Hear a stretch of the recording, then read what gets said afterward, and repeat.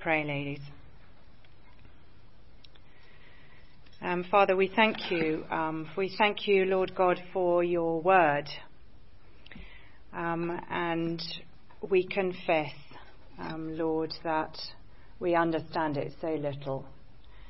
We confess that our hearts are hard and our minds are confused.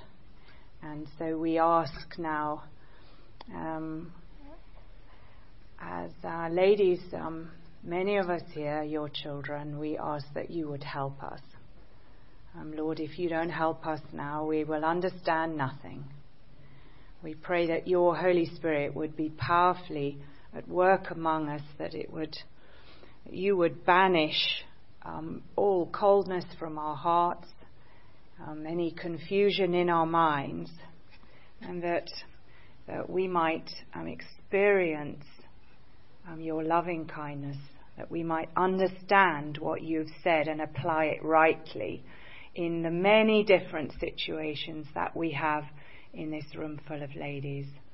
Lord, let us experience your love as you've said it in this book. May your name may be glorified. Lord Jesus. Amen. Okay, well, I feel like we need to do this every time. We need to get our bearings because of the time since we last met. And one of the ways to read the song is to see how the poem leads us through a number of different kinds of love, or different seasons of love, you might say. So in the beginning, remember, way back in the beginning, we had kind of first love, passionate love. In the beginning, there's no one else for you, no one else for me, all the love talk. And that leads to physical love. Then in the last couple of times together, we've seen slightly fickle love. The love relationship being a little bit rocky. And now as we come to the final chapters in the poem, we see a kind of a more settled love between the bride and the groom. Because last time, remember, the bride, she didn't quite have her priorities in the right order, and she took the king for granted. And it was a sort of season, we've had that a couple of times, and it was a season of sort of fickle, faltering love. But praise God, he is a restoring God. And we're going to see in these last 3 chapters in the book a season of it's a more mature, settled love. Some of us will know that. Because relationships are never static, are they? They're always moving. Our relationships with one another, our relationships with our husband, those of us who are married here, with our children, and of course our relationship with the Lord Jesus. The relationship is never standing still. Either our relationships are drifting apart or going backwards, you might say, or they're moving forward and getting stronger. Relationships are like living things, if you like. And so last time, remember, we saw the bridegroom coming home very late at night, and he catches the bride quite off guard, and her initial reaction, it's not good, was it? No, she's lazy, she won't get out of bed, her priorities are upside down, and she takes the lover for granted, and that puts the relationship at risk.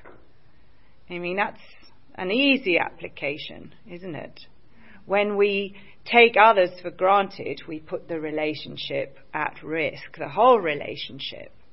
But fortunately in the song, the bride, she realizes her mistake, she comes to her senses, and she opens the door, but too late. The beloved is gone.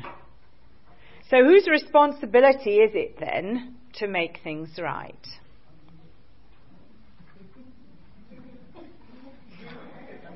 Well, it's hers, isn't it?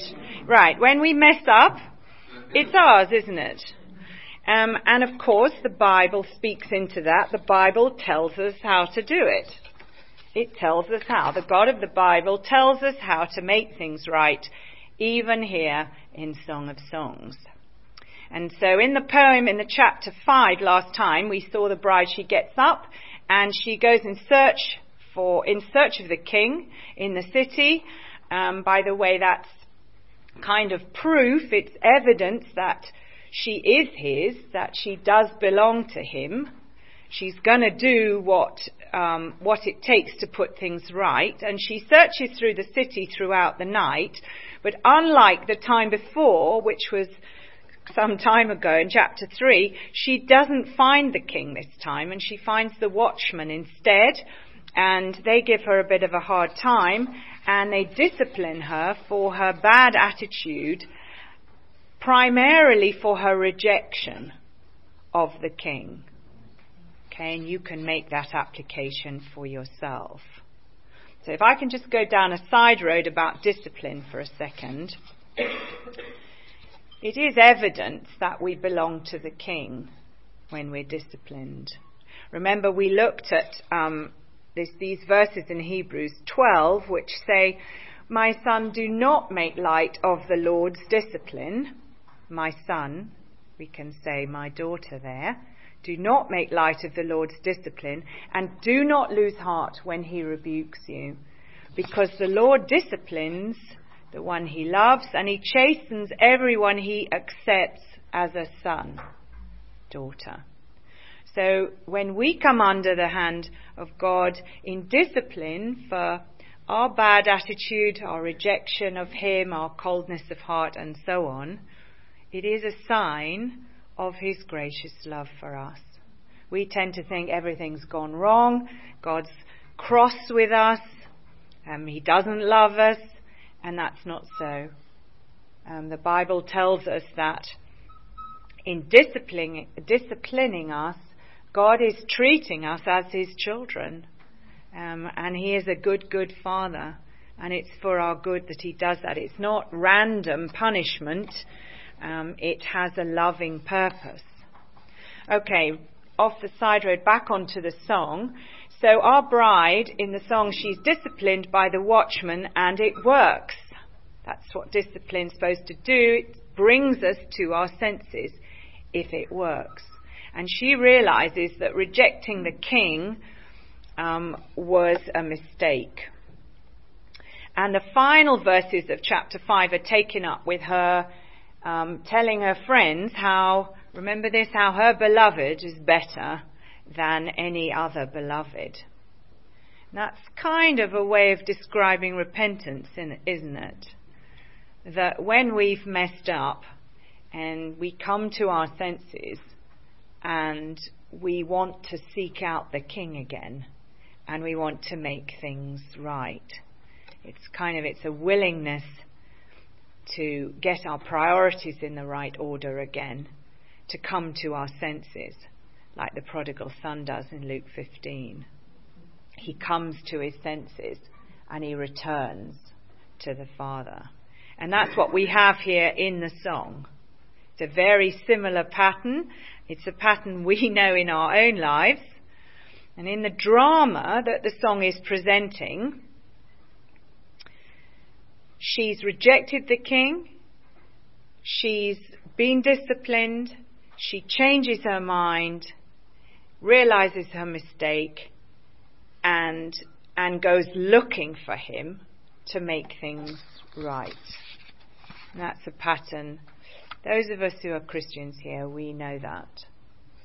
And in our own relationships, so that's everyone here, we know that. That's a pattern we all can relate to. So now at the start of chapter 6. Well, she hasn't found him. But the king's love, of course, is causing her to seek him. That's the point. The king's love, the love of the king for her, that's bringing about her change of attitude. That's that's drawing her to himself. It's bringing about her repentance. And by the end of this chapter, you'll see that his love for her means she finds him and he's waiting for her to sweep him up into his arms.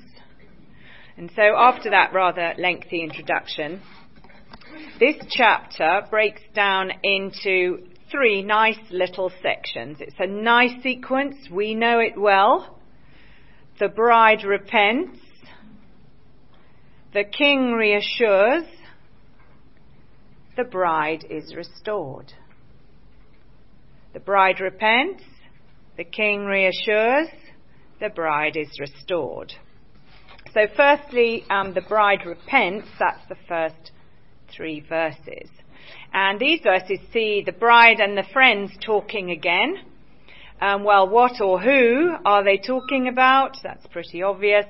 Where has your beloved gone, most beautiful of women? Which way did your beloved turn, that we may look for him with you? Well, yes, of course they are. They're talking about the king. Remember back in chapter 5, the bride asked the friends if they come across him to tell her where he is so that she can find him. And it seems they didn't find him either, because now they're asking her where he is. And they want to help her look for him. So that's quite cool, isn't it? In chapter 5, our bride is speaking about how her beloved is better than all the other beloveds out there. She's talking about the beauty and the majesty and the love of God in Christ. And what happens?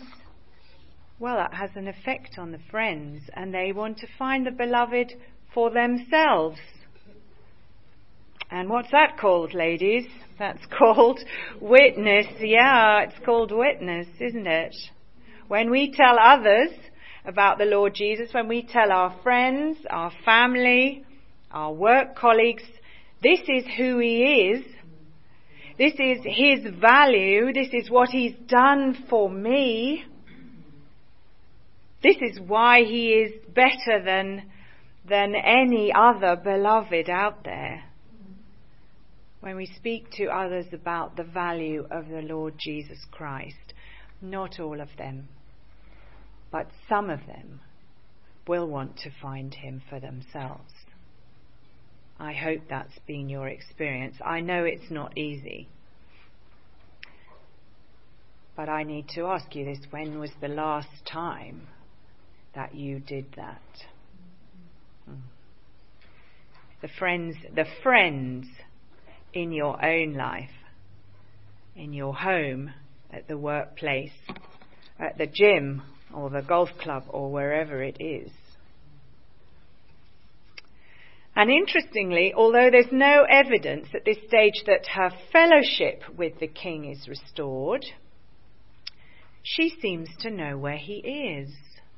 So she says in verses 2 and 3, "My beloved has gone down to his garden, to the beds of spices, to browse in the gardens, and to gather lilies. I am my beloved's, and my beloved is mine. He browses among the lilies." Well, he's gone to ground. He's gone to the garden shed, if you like. No, I jest. Do you find that interesting? I do. Why does Solomon, the author of this book, tell us this? That even though they're not back together, she knows where he is. The fellowship is broken, but she knows where he is. And what does Solomon mean by the king's gone down to his garden? Okay, well, there's masses in this, of course there is. For the sake of time, I'm going to suggest that the king's garden is a real place, and she knows where he is because she knows him. She knows how to find him, to be in his presence. It's grace, ladies. It's the king, his words, his character, all these things together means she wants to be with him again. She wants fellowship restored, and she knows how to seek him. And I think the implications for us as Christians, this morning, they're clear, aren't they? They're clear for us as Christian wives, certainly, and they are clear for us as Christians. Okay, the king made known his desire for greater intimacy with the bride. Read that on 2 levels. There's a human story there, and there's a heavenly story. And she did not share in those desires.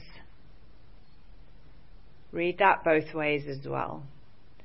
And his response to her refusal, to her rejection, it's loving and it's gracious. He even leaves this blessing of myrrh on the door handle, last chapter, and he leaves quietly. There's no unkindness, there's no huff, no words even. He just withdraws quietly, leaving this blessing behind. You can work that out for yourself. And the bride realizes that the king has gone down to his garden refuge. She knows where he is, and this garden is not full of weeds. It's full of spices, it's full of lilies. Imagine the smell. Lilies are actually my favourite flowers.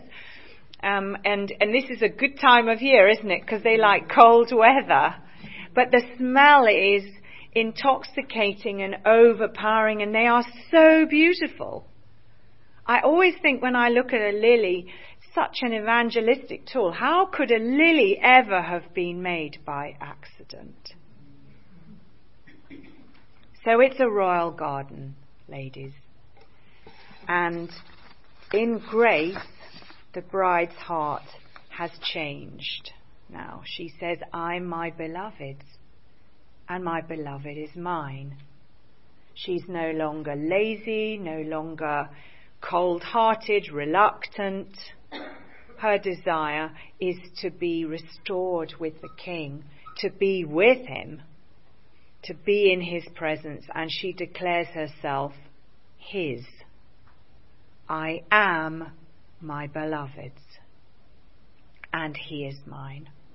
And this is so true to life, isn't it? Scripture is so timelessly relevant. It's as relevant today as it was in any day in human history.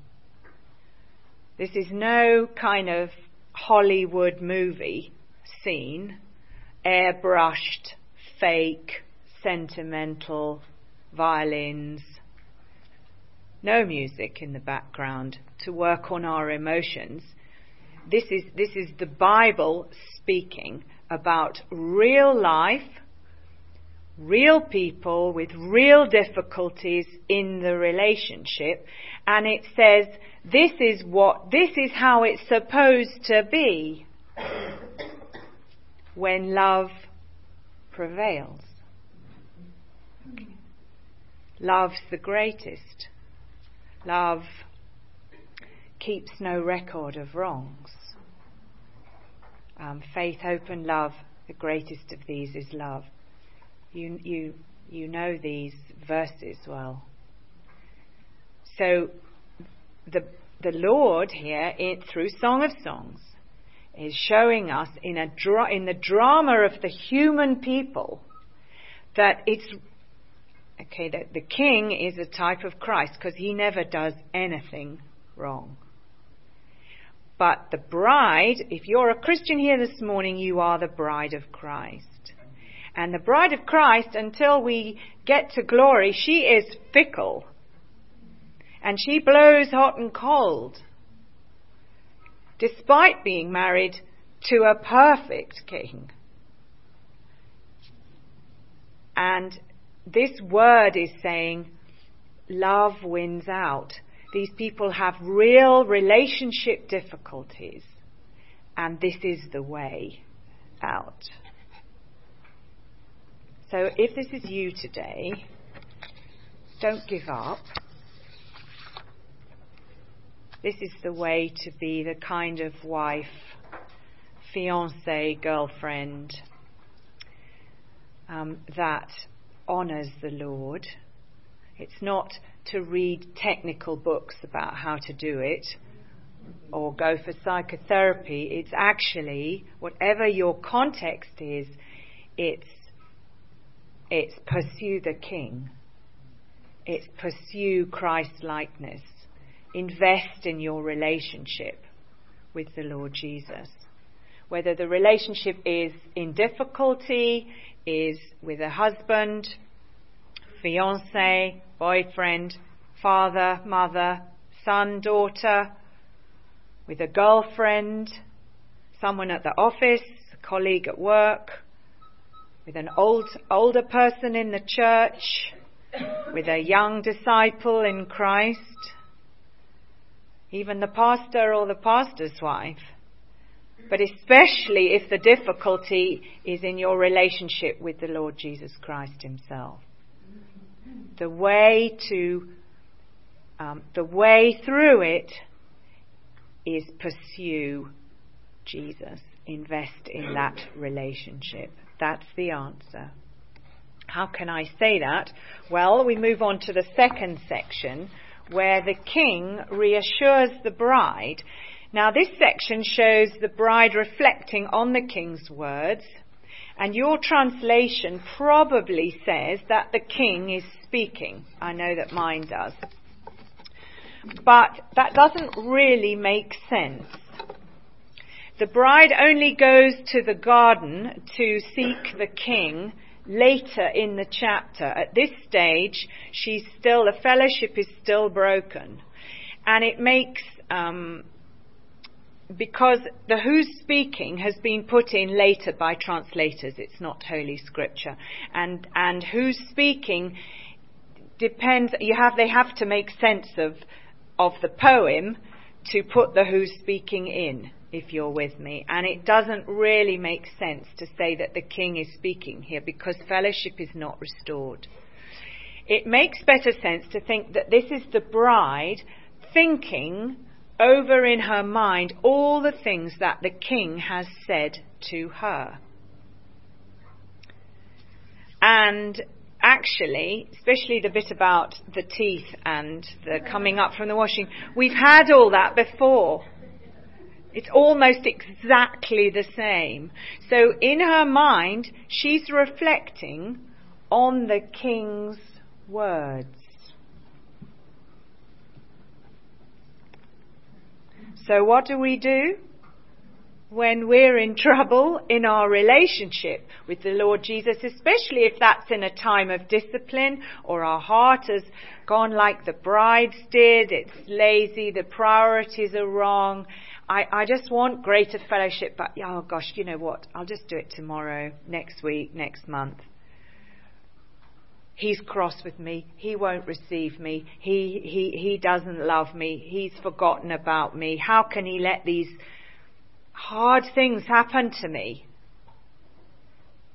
Okay. Well, we reflect on the king's words, on what he's already said. And what is it about the king's words that reassure her in this section? Well, you see, she's still in that slightly uncomfortable space where she knows she's messed up. She wants to be restored, but it hasn't quite happened yet. Anybody ever been there, or am I just talking to myself? No, we've all been there, and it's sadly it's more often than we would like to think. And the king says to her in verse 4, "You are as beautiful as Tirzah, my darling. You're as lovely as Jerusalem." Well, Tirzah was the capital city of the northern kingdom after Israel divided. And it was literally a beautiful city. That's why he's saying Tirzah. The Hebrew word Tirzah actually means beautiful. So they called a city beautiful. Actually, they could call, I'm thinking of another city, they could call beautiful. But Hebrew, the word Tirzah actually means beautiful.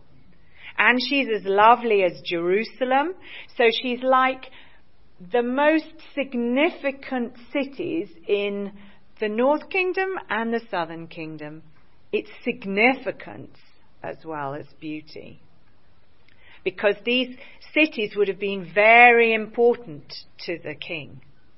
And so again, we've seen this before, he's expressing his admiration for her beauty in terms of things which are important to him. He's saying, you are beautiful like I see Tirzah, and significant. Was Jerusalem significant? Well, you're like Jerusalem. You're so significant to me. And then she's likened to this army with banners. That's, again, a significance idea. He speaks of his love for her again like the Garden of Eden. It's a garden. The thing about the twins, it's not one of them is missing. There's no infertility in this garden. It's teeming with life. It's lush. It's beautiful. It's green. And it's almost exactly a repeat of what the king said to the bride in chapter 4. So it seems like she's meditating on the words the king has already said. Except for this little phrase, this one he hasn't said before, in verse 5, where he says, "Turn your eyes from me, they overwhelm me." Now what's that about? Think about this for a minute. You know what it's like when you've hurt someone close to you, or they've hurt you, and you can't look at them in the eye, can you? It's uncomfortable. It's painful, actually. And we have to look away. And that's what's going on here between the two lovers. They're not together again. And he's saying, I can't hold your gaze because things are not right between us. I love you too much. You know how it is, I think. So then we come to verses 8 and 9, where the king says, 60 queens there may be, and 80 concubines, and virgins beyond number, but my dove, my perfect one, is unique. The only daughter of her mother, the favourite of the one who bore her. The young women saw her and called her blessed. The queens and concubines praised her. Well, what on earth is going on here? Is King Solomon seriously saying that he prefers the bride from all the other women he had at his disposal? Think historical King Solomon. I mean, is he seriously saying that she is his favourite in a harem? Because the historical Solomon had many wives and a large harem. Try thinking of this as Solomon, the writer of Song of Songs. And what he's doing here is depicting an ideal version of himself. So not as a king with a large harem, but as a type of Christ. And if you can, you might get something like this for these verses. You know, my darling, you and I have been around many other kings. I could count at least 60, and they were all married. So that means you've been around at least 60 queens of one sort or another. And together we've met many other different women from over the world and walks of life, and including 80 concubines. You've been around many beautiful women, plus countless unmarried virgins. But as far as I'm concerned, you're the only woman in the world. So the bride is not his favourite in a large harem. There's no harem in the song. The king is saying that the bride is the only one he loves. She is uniquely and monogamously his. And as she thinks on these things, on what he's saying to her, that's when she goes down to the garden to find the king. It's like, okay, I'm going to do this now. Okay, now, I'm going now. It's the love of the king she can't refuse. So she goes down to the garden to find the king, and they get back together. You see the pattern. The bride repents. The king reassures. And now the bride is restored. Verse 11. Can we all see verse 11? She says, I went down to the grove of nut trees to look at the new growth in the valley, to see if the vines had budded or the pomegranates were in bloom. In response to his words, the word he has said, the bride sets out to seek the king where she knows he will be. But you see, she's still an if in there. She's still not quite sure how she'll be received. She says, to see if the vines had budded or the pomegranates in bloom. I mean, is it going to be all right? She's not quite sure what she's going to find when she gets there. Is it the right time, she's thinking, to approach the king?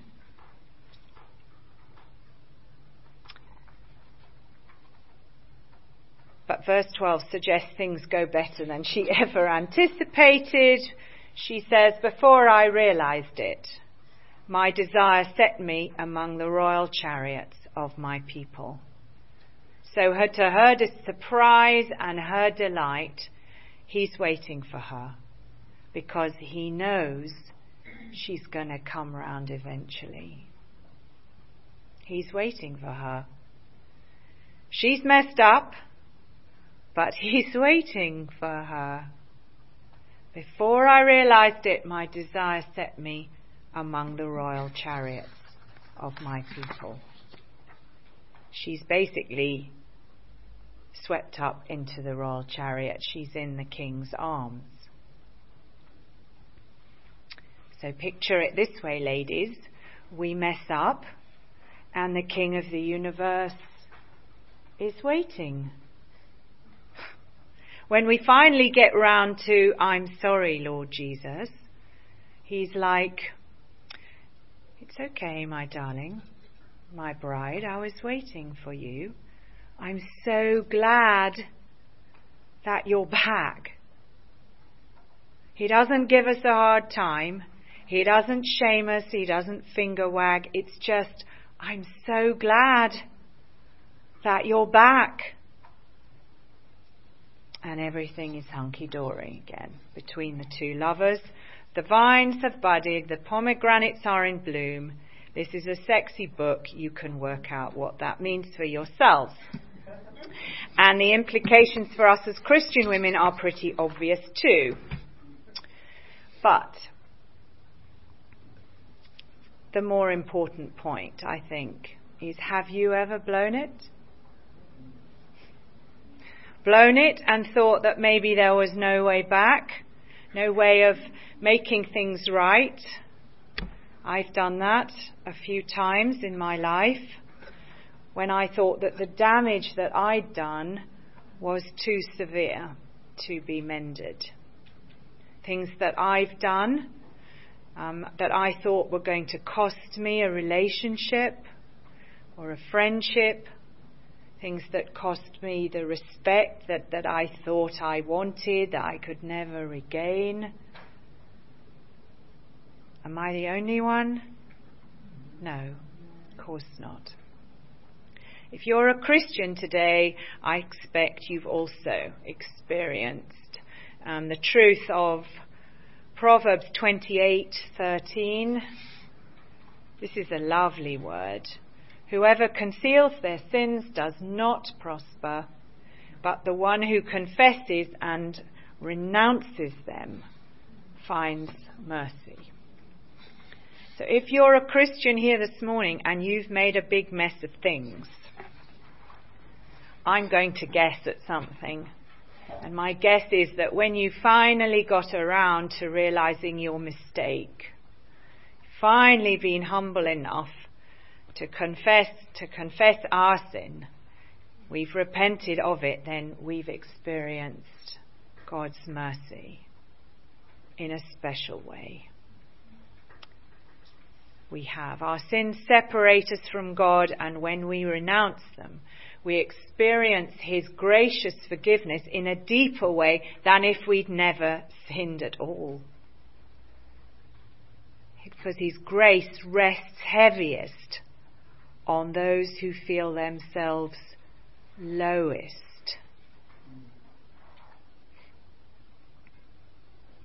My favourite commentator on the song puts it this way: this is why we need a Saviour who is stronger than all our sin. We need a covenant partner whose commitment is stronger than our waywardness. We need a lover whose devotion will not be destroyed by our ignorance and weakness. We need that grace that is greater than all our sin. We need that cross that conquers the curse, the life that death cannot undo, that hope will not disappoint, that love that will not let us go. We need our bridegroom. We need Jesus. And we need him to love us the way the King loves the bride in Song of Songs 6. Have you ever blown it like the bride in the song? Christian, you have never blown it beyond redemption. You've never blown it. You've never messed up so big or injured so cruelly or betrayed so easily that the grace of God in Jesus Christ will not restore you when you repent. When these things happen, which they do from time to time in the Christian life, reflect on the person and the work of Jesus. What he is like, all that he's done. He is the image of the invisible God. He is gracious and compassionate. He is our God, and he does not treat us as our sins deserve or repay us according to our iniquities. Rather, as high as the heavens are above the earth, so great is his love for those who fear him. So don't give up, Christian, when you've blown it. Repent. Reflect on the love of God for you in the cross of Christ. His blood is sufficient. Be restored to him in his grace. In the poetry of the song, we have a picture of human love and a fractured relationship, and it's restored. But it's telling the bigger story as well. It's telling us the big story of the Bible. It's telling us about the amazing love of God for us in Christ. For those who've rejected him, who've messed up, we think beyond repair. But we are won over by his unfailing love.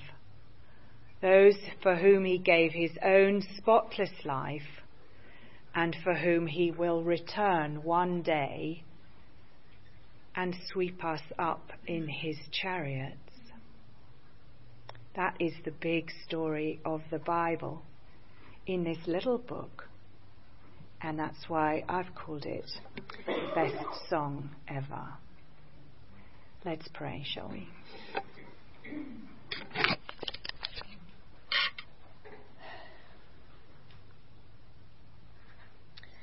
Oh, our Father in heaven, hallowed be your great and glorious name. Thank you for this wonderful chapter in this beautiful song.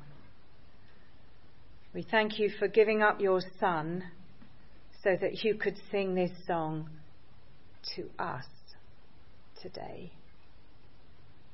We are sorry for our rebellion and our sin, for our cold-heartedness, for our fickleness. Please help us to remember this word when we think we've blown it beyond repair. Lord, that we might repent and be restored to you, and that we would experience your mercy and your forgiveness in a deeper way. We ask these things in the precious name of Jesus and for his dear sake. Amen.